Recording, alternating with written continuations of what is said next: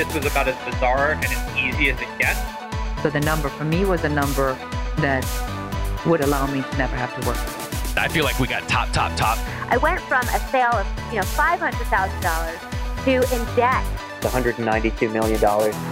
This is Built to Sell Radio with your host, John Warrillow. Hey, this episode of Built to Sell Radio is brought to you by the Value Builder System. I had the opportunity to interview Stephanie Breedlove the other day. She sold her $9 million payroll company for a cool $54 million. How did she do it? She focused on the 8 things that drive company value. Things like what we call the Switzerland structure, monopoly control, recurring revenue, all things you're going to evaluate in your own business using the Value Builder score. It takes about 15 minutes to complete the survey. Go to valuebuilder.com.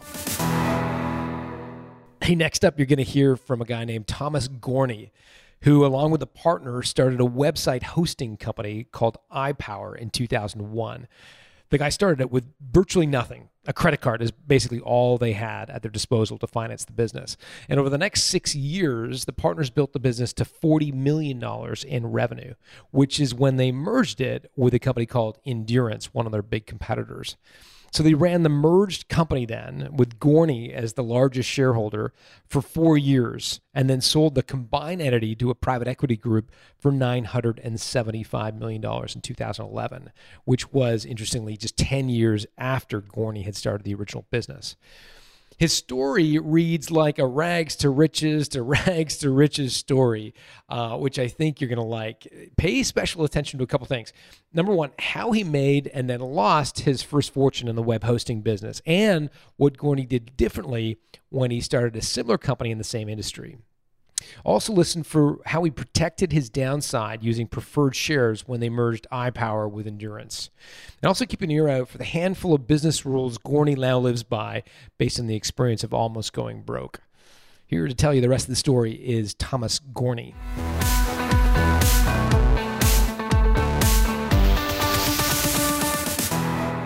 Thomas Gorney, welcome to Built to Sell Radio.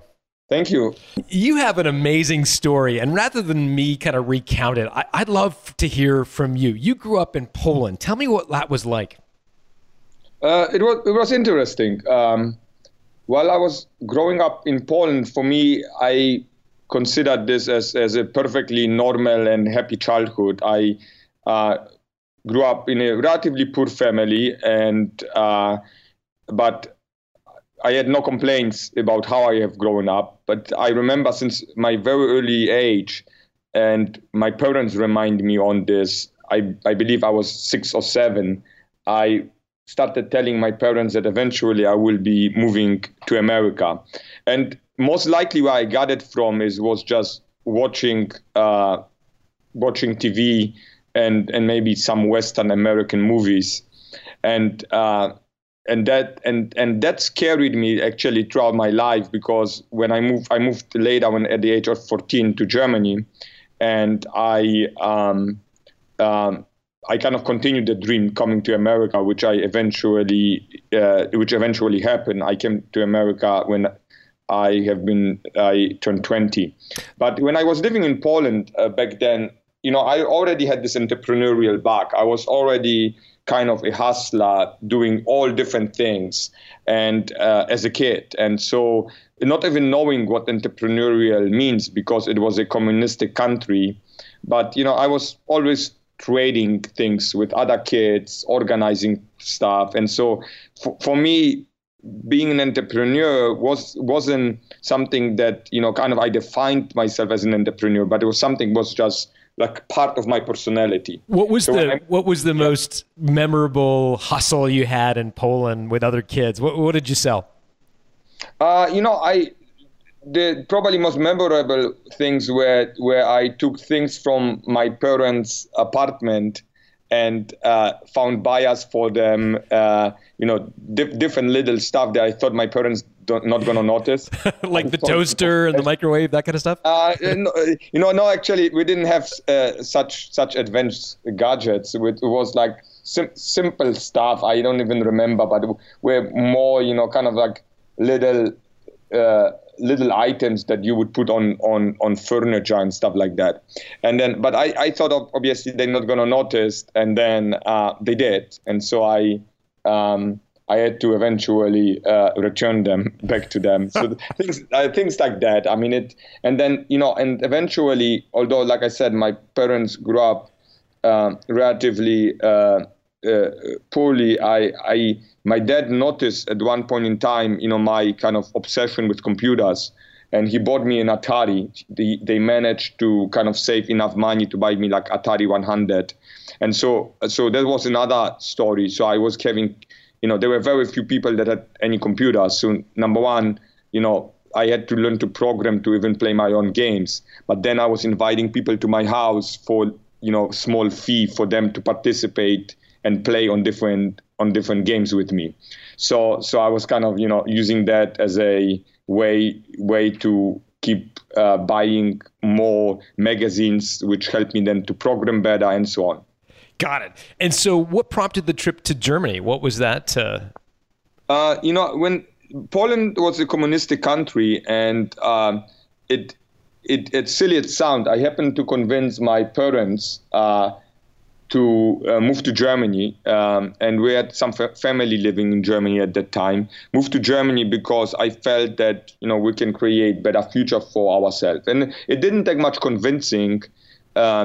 It was just that for my parents it was difficult because it was the start of an entire brand new life. Even although Germany was economically significantly better than Poland, but they had their life in Poland, and they were kind of set and in their mid late 40s, and so that was a big move for them. But I end up convincing them that this would be a good thing for the family, and then we end up moving to Germany, and where I also started my very first business. And on one side, I like Germany, but going from communism to back then social democracy, what was in Germany, was still not quite the capitalism in the US. When I started my first business, I noticed that it really was kind of tough to be a small business in Germany back then. Today, I think the environment changed quite a bit, but back then, if you wanted to start a business, you were expected to have financing, you were expected to have an office, you were expected to have a advanced education in order to run a business. I didn't have any of that, and you were expected to be at a certain age. So I was very ignored as a kind of young individual at 16 that was selling computers. And then on top, I had an accent, Polish accent, which in Germany wasn't that welcome, and which at that point, being a 16-year-old boy, I felt I was kind of pissed about it, because I felt like why am I being disregarded? Why am I being ignored? But I very quickly used this to my advantage, because people weren't paying attention. Especially with the vendors that I dealt, they were kind of ignoring me, and having a Polish accent, you were considered somewhat less intelligent than being a German or having a Western European or American accent. And so people weren't paying much attention to the stuff that when I was negotiating with them things. And so I had the saying back then, I said, maybe I think with an accent, maybe I speak with an accent, but I don't think with an accent. and that's allowed me to really make some of the best deals of my life. So I learned very quickly that being underestimated actually it's a really good advantage in business and in life. Love it. So what was that first business in Germany?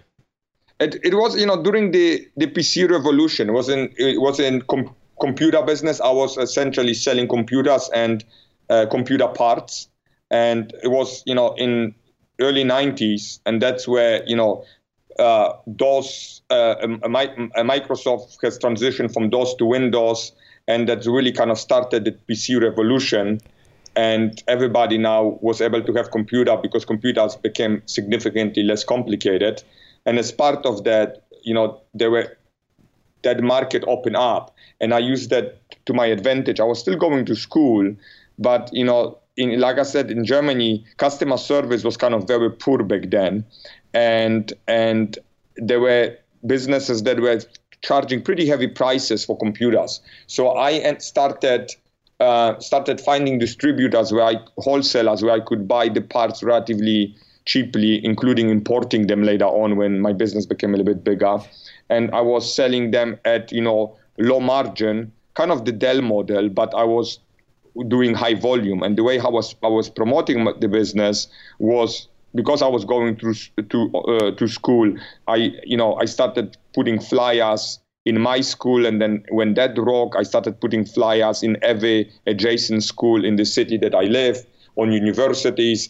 I was promoting the business on radio, and I was promoting it also in papers, and I was getting quite a bit amount of calls and requests for computers and computer parts. And so that business started growing really quickly, and it was a very exciting time for me because it was just my first real introduction to having my own business and being an entrepreneur. How did you end up in America?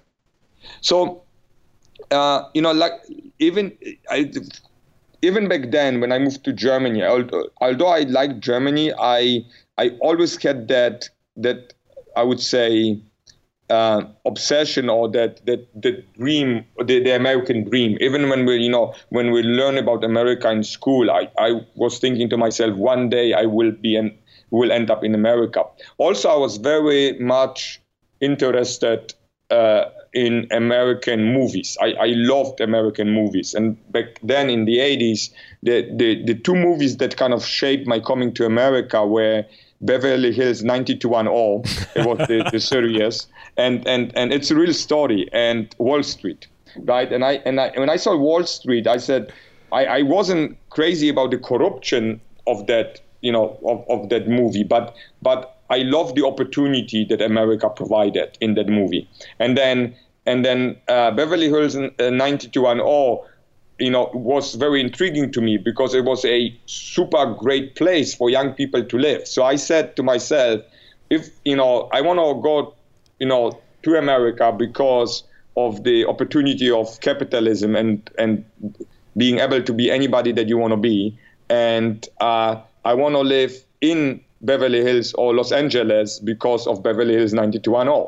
And so the very first time I came to America, I was, I think, 17, and I stayed here for a couple of months in Santa Monica and Beverly Hills, and I fell in love. And so it was just a matter of time for me going back, getting my affairs together, making sure that I sell the business, have enough money to come over, and then 2 years later, at the age of 20, I landed in Los Angeles, and that's where my story started. Did you sell your computer parts business?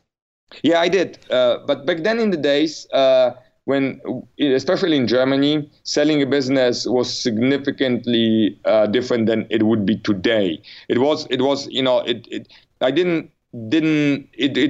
not such a lucrative proposition. Essentially, what I sold was the customer list. And I got enough money scraped together, which allowed me to come and get my life started in America. But it wasn't, it wouldn't be considered to be a great outcome. It was just good enough to, like I said, to get myself moved. But I understand in America, you had a success pretty early. My understanding is by the age of 22, you were a millionaire or something to that effect. How did that happen? Yeah, I had a pretty good ride. I mean, I came to the United States to help somebody in 1996, to help somebody to start a web hosting company. And there was a friend of mine that also lived in Germany before. He came to the United States before me. And then he asked me to join his business as a minority owner of that business and help him to build a web hosting business. And so I joined him in March of 1996. We started the company. He had it already kind of underway, but we started it together. And we started selling web hosting. And a couple of years later, somebody approached us, and we end up selling that business in 1998. For those 3 years, actually, there was interesting time because I literally lived off $3 a day. Because unbeknown to me, when I was kind of naive when I came to America, I didn't have any credit. So essentially, when I came to the United States. Everything I did, including getting an apartment, getting a car, even getting a credit card, I needed to put more money down than actually the credit I received, right? I had to prepay the apartment for, I believe, 8 months ahead of time. I had to buy a car, a cash, and then I bought like a shitty car that, like if you're familiar with Los Angeles, there's the West and the west side and the valley of Los Angeles, and literally the car had tough time making over the hill, and so I eventually had to abandon the car, and I was pretty much, taking the bus for the first couple of years, and then the opportunity came around, and the majority owner of the business decided to sell it, which was in benefit to me, and so we ended up selling the company in 1998, and then we started another company that was then funded by SoftBank. And when we started that company, there was, during that internet boom, during that crazy time, and we got some funding from SoftBank. We put some of our own money down. And what happened with that business, essentially, that most of our customers were internet companies or financial institutions. And as the internet companies end up going out of business around 2000, we started losing those customers.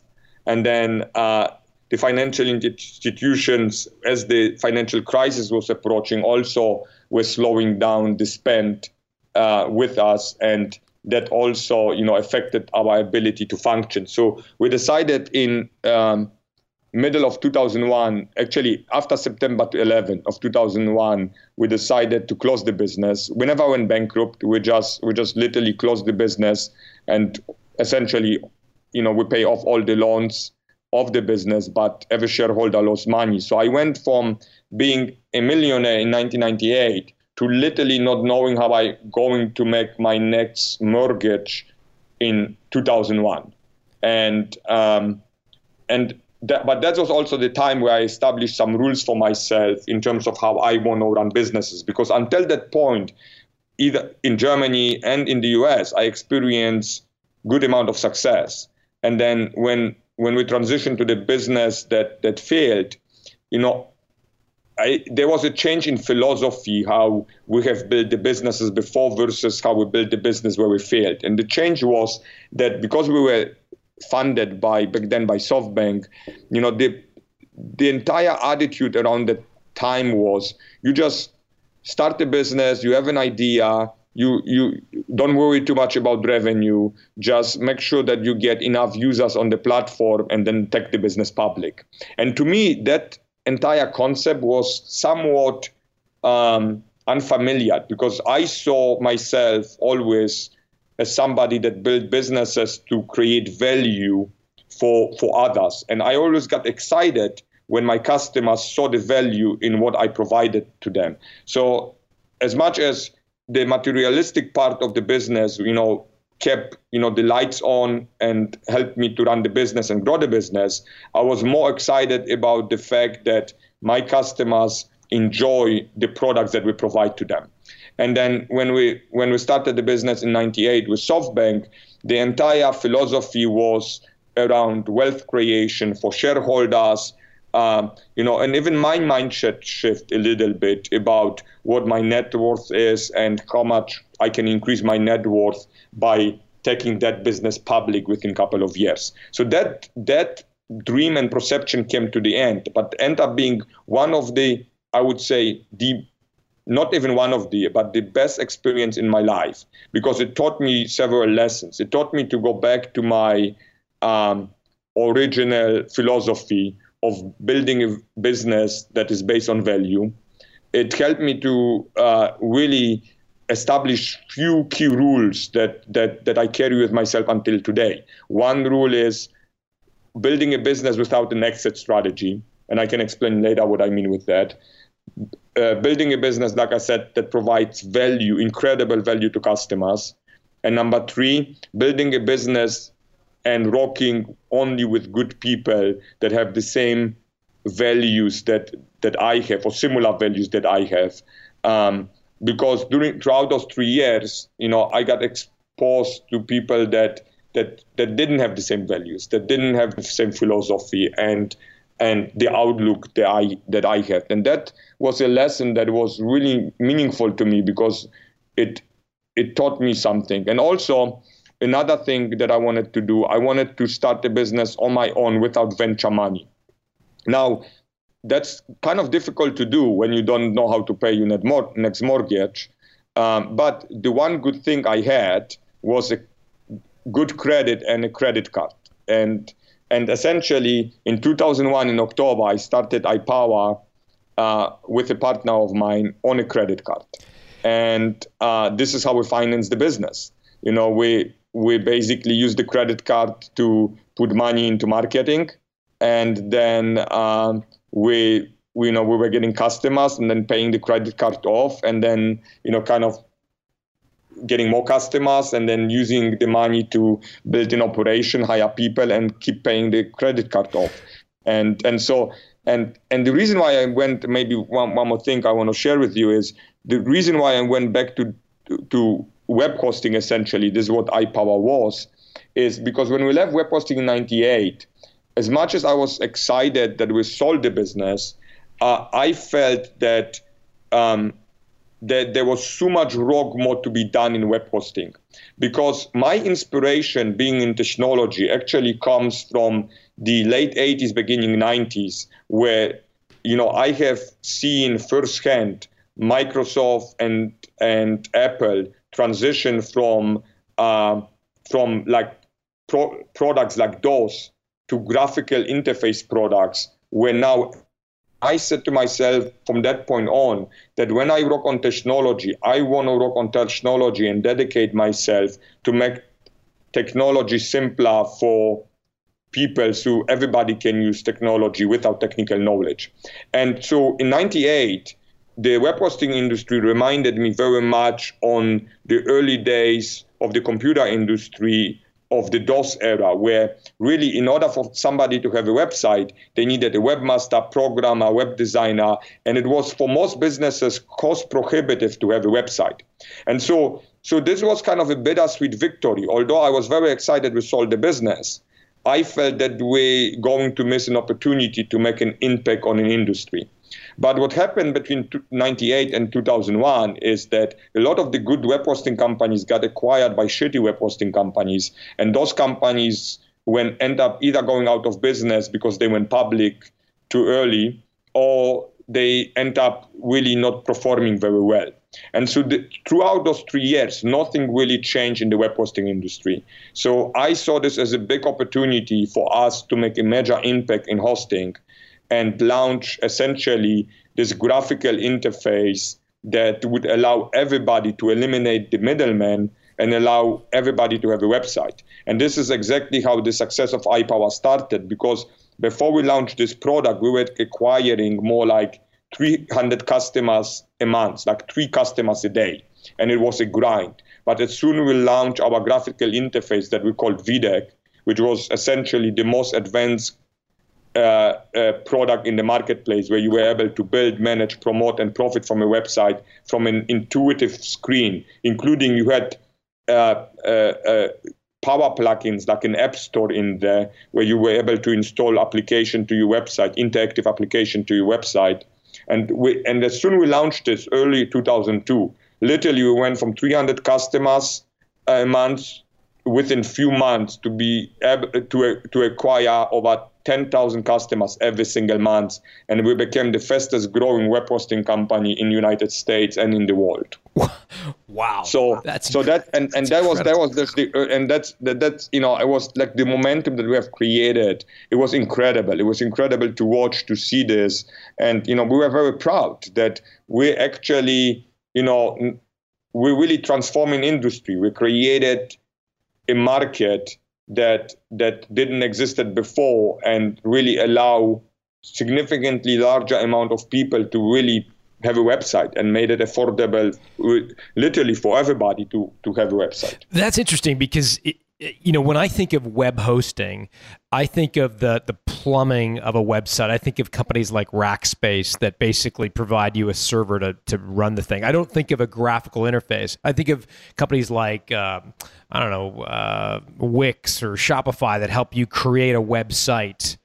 It sounds like you kind of jammed both those two things together into one product. You're right, and Wix today is kind of the next generation of what we have created. Essentially, what we have created, we have created the Windows 95 version of what Wix is today, and so as you probably recall, right? I mean, like when Windows 95 came around, it was like this big deal because it allowed really everyone to do significantly more that without any technical knowledge, with a click on a mouse, that they were able to do before. And this is exactly what we did. We really created what I would say the transition from DOS to Windows. We created the transition from what was back then Telnet, WSFTP, all technical products, that HTML programming, to something very intuitive that somebody without no technical knowledge was able to do a website. So when you're looking at Wix today, essentially we were the first version of that with a lot of gadgets around that and plugins. And that's what really started the success of iPower. Thomas, how did you finance the development of the graphical interface? Essentially, all on credit cards, and we had literally, there's one programmer, myself, and another person working with me. We were 3-4 people in the office. I was working for free, and then everybody else, I managed to get really good people that were willing to take a chance on the business. And they were willing to forgo in the beginning some of the salary with the promise that I would pay them significantly more when the business becomes more successful. And so we were able really, we scraped it together. It was, we sublet an office, literally a closet. There was somebody who had a little office and they had a closet, and I asked if I could use the closet. So I took all that. So I took all this kind of furniture that was, kind of like on the shelves, took the shelves down, used those shelves as a desk, and then got, a couple of employees with me, literally 2 employees with me in that room. And, I was working on marketing, designing the website. My brother helped me with designing the website as well. It was this really scrappy entrepreneurial way how you would start a business, but it was exciting. It was, one of the things I didn't do, because I went, from being really poor, becoming a millionaire / multimillionaire, to literally losing everything. I didn't look back at myself and I say, I need to make it back. After I established those rules that I want to have a good business, I want to provide good value, and I want to be excited of what I do, my entire goal was to generate $5,000 a month so I can pay my mortgage, my car payment, and I have a little money to live. And that was my target. Everything else was around the business. I was focusing on the business, right? So and that mindset really helped me also let go of the past. I had, even because the company that acquired us, they acquired us for cash in 98 and some stock. And I had some stock in the business as well. And that stock at one point was worth, several millions of dollars.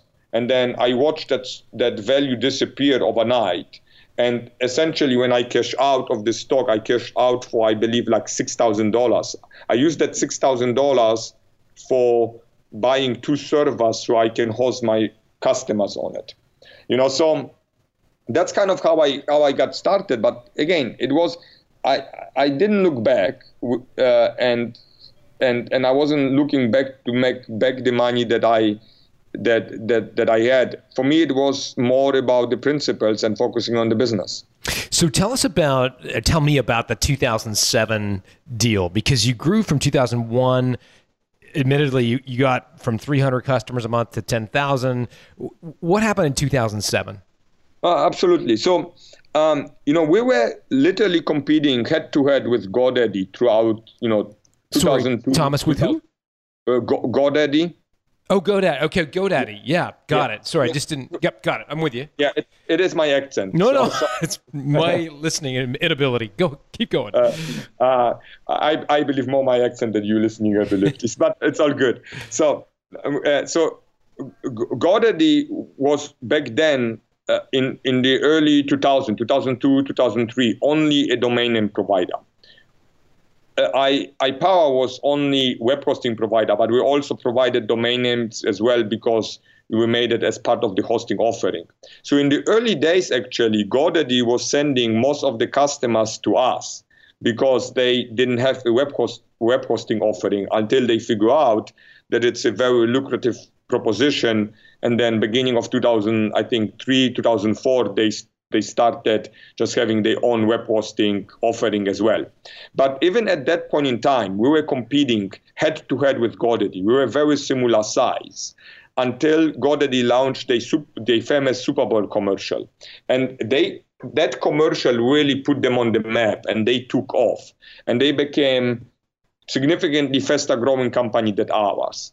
And we were still growing very, very fast. We were still, for pure web hosting business, the fastest growing web hosting business for several years after that. But, we saw ourselves, competing against the big guys like GoDaddy, not necessarily against, like the smaller providers, although we respected everybody in the market. And so during the time, 2004, 2005, the barrier to entry for web hosting also became significantly smaller. Everybody could have a web hosting company because now there were enough tools available for many people to start web hosting businesses. So the web hosting industry essentially got extremely fragmented. And as a result of iPower success, and I don't mean to be arrogant about it, but it truly we had a lot to do with that. Many people that we knew started their own web hosting companies, and so now we were kind of the beginning of that wave of kind of that web hosting evolution, and so the market, like I said, became extremely fragmented. And so what usually happened to fragmented market, right, over time they tend to consolidate, especially if there is a low barrier to entry. So what we wanted to do in 2006, 2007, we wanted to be the company that starts consolidating those businesses. But our technology was not really allowing us to do this because we didn't build our platform to be able to integrate other web hosting companies into our universe. But then there was this company, Endurance, and they did nothing else, essentially, but acquiring small web hosting companies and using leverage. They were primarily private equity owned, and they used leverage to buy them. And so they built over 7-8 years a business that was $20 million in revenue. And so they were reaching out to us all the time because they wanted to acquire us. And I kept telling them, you cannot afford us. What was your revenue at the time, Thomas? Our revenue at the time in 2007 was like $40+ million, and we were growing at the rate of like 50%. And so essentially next year was 60 million and so on. And so they were 20, we were 40 million. And I said, guys, you cannot afford us. And they claimed they have access to money and so on. And, I was not very interested to sell. I got approached by 1&1, which was back then the largest internet company in Europe. And I was not interested to sell as well. But seeing kind of the writing on the wall, how fragmented the industry is, and wanting to continue to make significant impact in the industry, I knew that we want to be part of that consolidation wave. But we don't want to be consolidated, we want to be one of the consolidator. And so eventually I end up talking to Endurance, knowing that they have the ability and the platform to do this. And we end up merging our businesses together in late 2007. And we joined our forces. Now, Endurance didn't have the capabilities to acquire customers organically, so we brought that skill set to the table. And we didn't have the capabilities to do acquisitions, and they have brought that skill to the table. And together, we became pretty kind of complete business. So you got... you were twice the size. You were growing organically, so you would have been worth a lot more than Endurance at the time. This is correct. We were, and in the deal with Strike was that we did get a little bit of liquidity, but essentially my partner and I, aside of the private equity, we were the largest shareholders in the business. I was actually the largest individual shareholder in that business, and so. And the company that was the private equity company was a company from Boston, Audex. And actually, Audex, never owned back then a internet or a technology company. They were more of a commodity type of private equity. And so we actually even had to convince them to do the deal with iPower and convince them that merging iPower and Endurance was a good deal. And so after we integrated iPower with Endurance a year later, the value of the company, I think, quadrupled at that point. And Audex really at that point, wasn't really interested because they didn't understand the business as well as we did. And again, they weren't technology guys, although, I had made great experience with them. They have been very supportive throughout the time they when I worked with them. They decided that it is time for them to get out of the business. And so we ran a process in 2008 during the worst crisis that there was, right, in the last, 50 years. And there was a private equity out of Silicon Valley called XLKKR.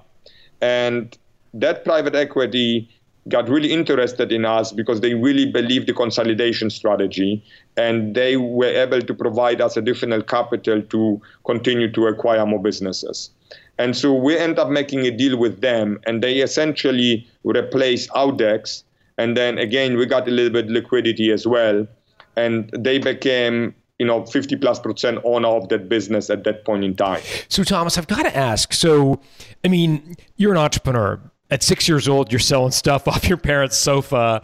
How did you protect yourself as an entrepreneur going into a deal with Endurance where instead of getting 100% liquidity, you were essentially rolling the dice, rolling your equity into some larger play?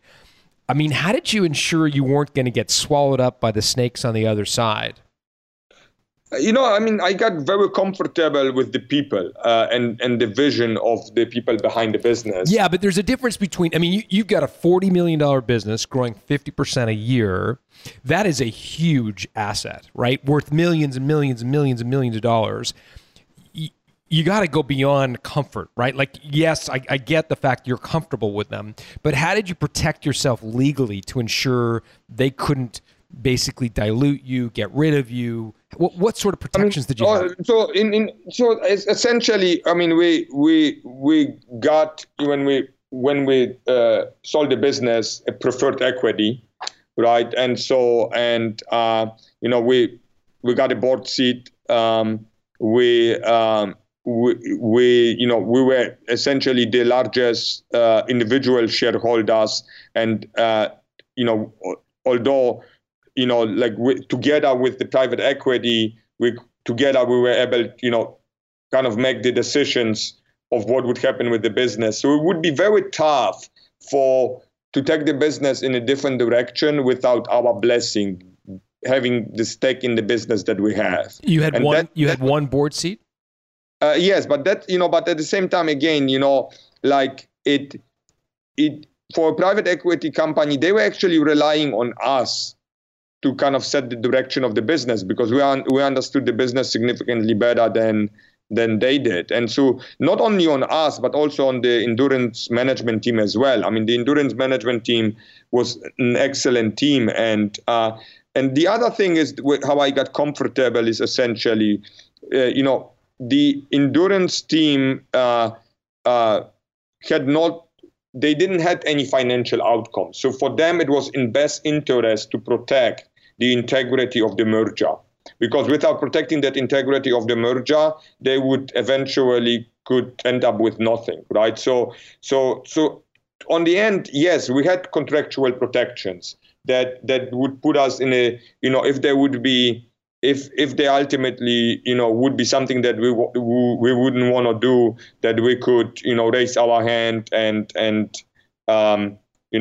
create enough noise. Having said that, you got to get comfortable with the people. And I know it sounds maybe a little bit naive, but on the end, businesses are run by people, and you can protect yourself only so much, right? And to me, this was a strategic play. To me, this wasn't about selling a business in 2007. To me, this was about looking at the industry, looking how fragmented it is, looking that Endurance has the strategy of acquiring businesses, that Endurance has really the platform and capabilities of acquiring businesses, and that iPower has the platform to take, regardless what we acquire, if those businesses grow or not, be able to build those businesses to growing businesses, right? To me, that was a, very high synergistic deal, and very rare, as we know, right? Mergers most of the time don't go well.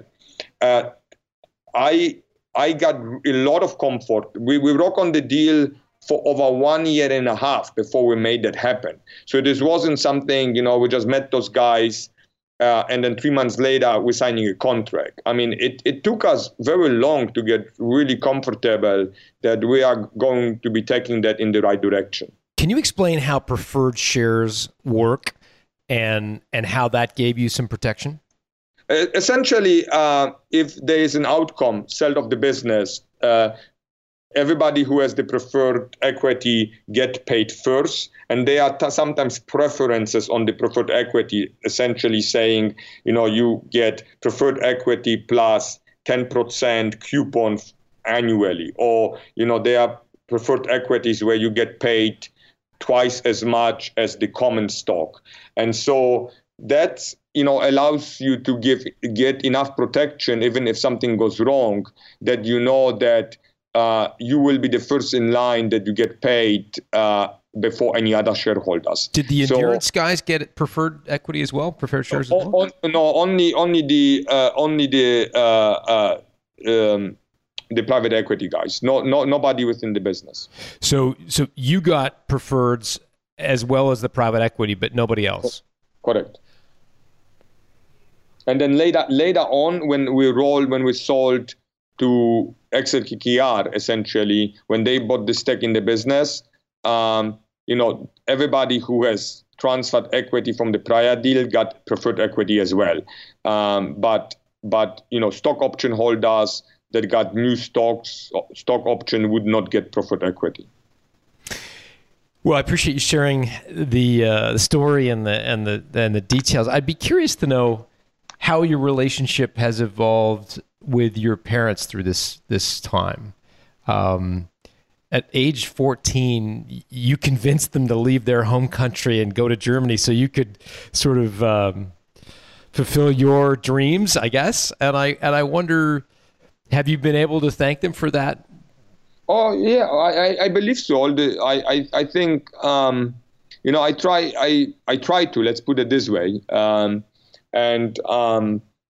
I think that I have a very good relationship with my parents, and I try to help them everywhere where I can. But I don't think so. My parents quite fully understand and comprehend the scope of the things that I do. And it's not even that important to me, because it's not, I am their son, and it ultimately doesn't matter, the level of accomplishment or success, as you would call it, right, in kind of like commercial terms I have had. I mean, for them, it's more important that, you know, that I eat well and I keep healthy. So, well, I'm sure they're very proud of you. I appreciate you telling us your story, Thomas. It's just an amazing story and inspiration for everyone listening. So I appreciate you telling the story. Absolutely.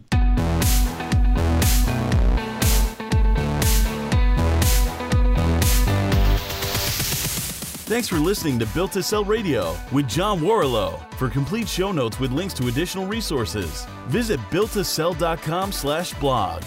John is the founder of the Value Builder System. To find out how to improve the value of your business by 71%, visit valuebuildersystem.com. John is also the author of Built to Sell, Creating a Business That Can Thrive Without You, and The Automatic Customer, Creating a Subscription Business in Any Industry. Connect with John at facebook.com/built-to-sell or on Twitter at John Warrillow, WARRILLOW. Thanks for listening.